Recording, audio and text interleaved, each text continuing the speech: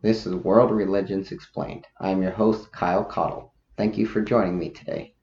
One thing that many people are confused about with Islam is the name of the religion. I will clear this up at the very beginning. The religion is called Islam, while the followers of Islam are called Muslims. So Islam is the religion, while Muslims are the people that follow the religion of Islam. Islam is a monotheistic religion.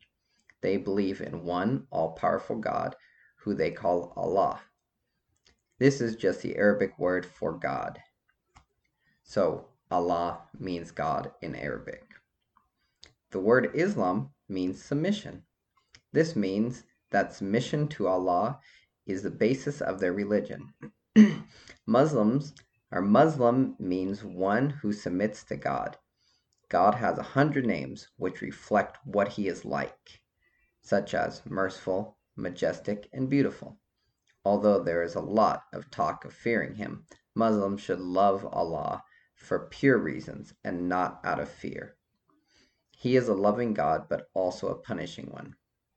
Originally, he was known as the same God as the God in the Bible. Many still believe this to be the case.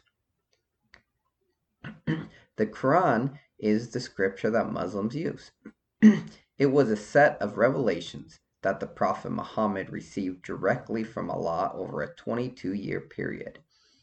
It was meant to be recited originally because it was supposed to be heard and experienced. Reading the Quran has proven to be a bit confusing. The meaning of Quran is recitation. It is divided up into 114 surahs, or chapters, or units. It is written in first person, meaning that Allah is talking. This is important because it shows that this is a perfect work, since it comes straight from the mouth of Allah, and not just an interpretation of a prophet. This was important for Arabs of the time because they had no scriptures, unlike Jews and Christians, although it was more meant for recitation. The physical book is still highly respected.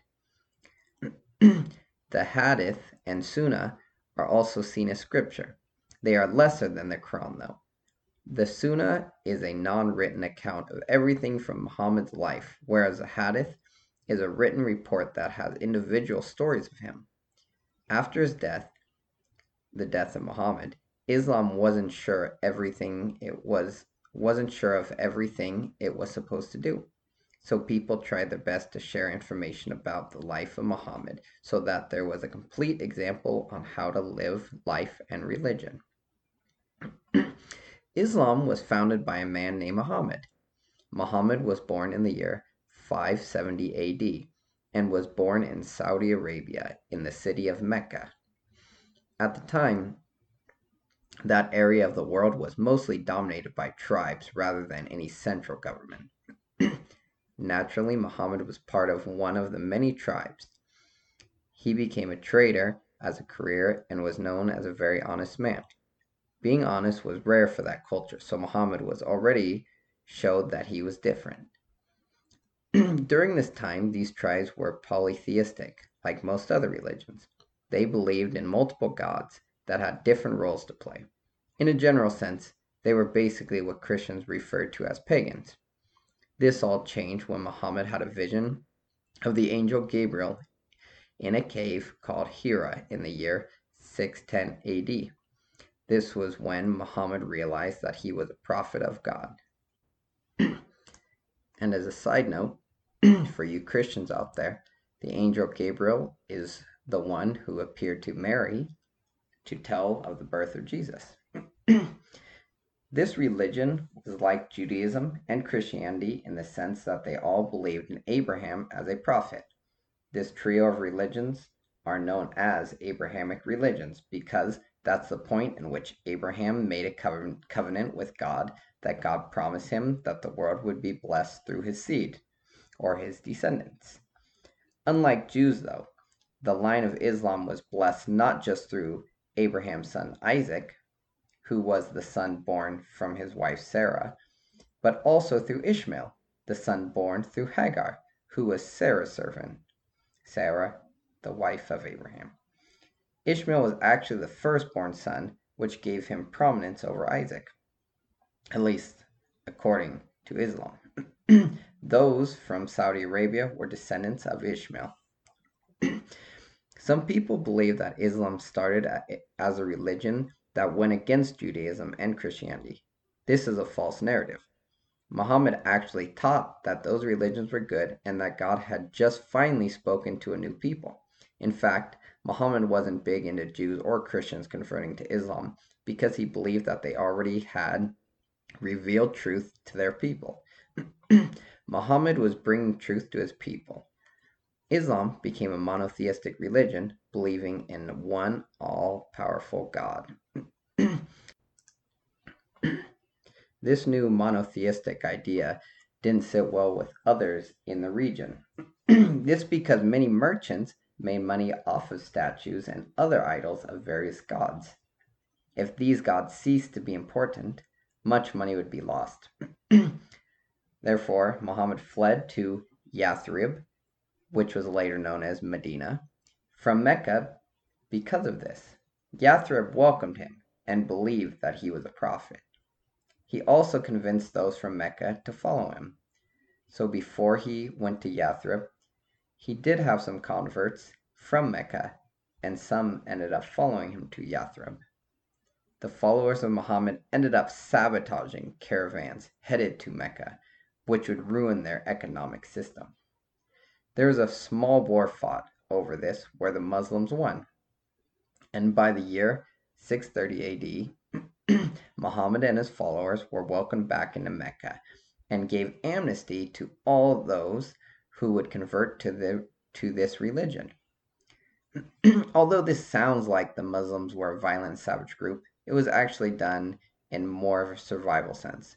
They weren't safe and did what they felt like they needed to in order to maintain their own safety and survival.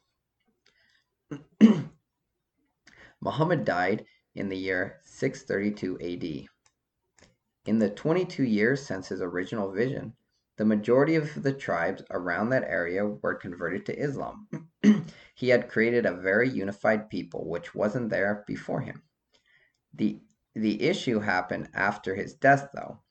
The big question for many religions is who succeeds the founder? The successor is called a caliph. There were different methods to figure out who would succeed Muhammad. This eventually passed on to a man named Abu Bakr, who led for 2 years. Before he died, he appointed a man named Umar. Umar was important because he expanded Islam into many surrounding areas. This meant that those territories or kingdoms that weren't happy with other world powers like the Byzantines would start pledging their allegiance to the Muslims instead.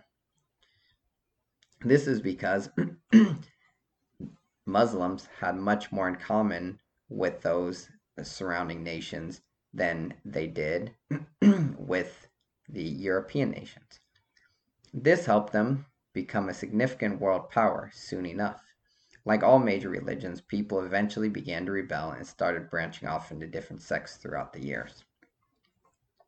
A basic belief system of Islam is called the 5 pillars of Islam. The first pillar is called Shahada, which means testimony. This means that you accept the one and only God and submit to his will. Second is Salat, which means praying 5 times a day. Muslims are commanded to pray 5 times a day. When they pray, they are supposed to face Mecca, which was the birthplace of Muhammad. Prayer is supposed to deepen their oneness with Allah, or remember, God.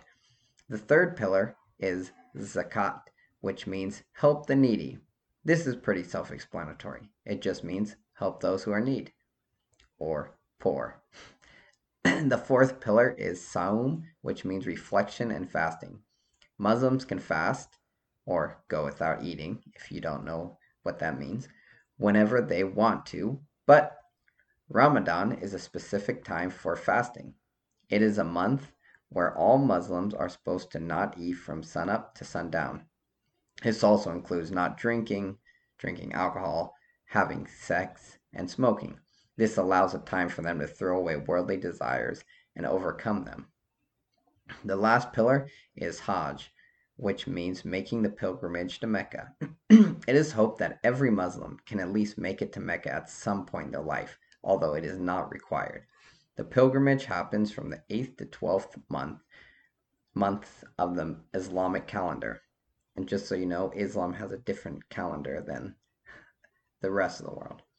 This is meant to be a very spiritual experience. Muslims also believe in God and in his angels. They also believe in God's books as well as words from God's messengers. This goes hand in hand since God's messengers write God's books. This is obviously talking about the Quran, but some people also believe, or some Muslims also believe, that it is talking about the Bible too. It is thought that originally much of the Bible was true, but that over time it has become corrupted. The Quran actually has names of 28 of the Bible's prophets. One last belief is that they believe that Allah is ultimately responsible for all that happens. We can't do anything or change anything unless Allah allows it to happen. Muslims believe that you must do what is right along with having the right intentions. You can't depend on one or the other alone. Their decisions should be based on what maximizes good and what minimizes evil. This helps them pick a right way when a decision can have both positive and negative consequences. Islam's concept of heaven and hell are pretty standard to the other Abrahamic religions. The Quran itself doesn't go into too much detail about either. Hell is bad and has the imagery of fire, while heaven is good and has an imagery of a beautiful garden. Following these pillars of Islam and faith is what Allah wants and will welcome us into heaven. Not following these things will put us into hell.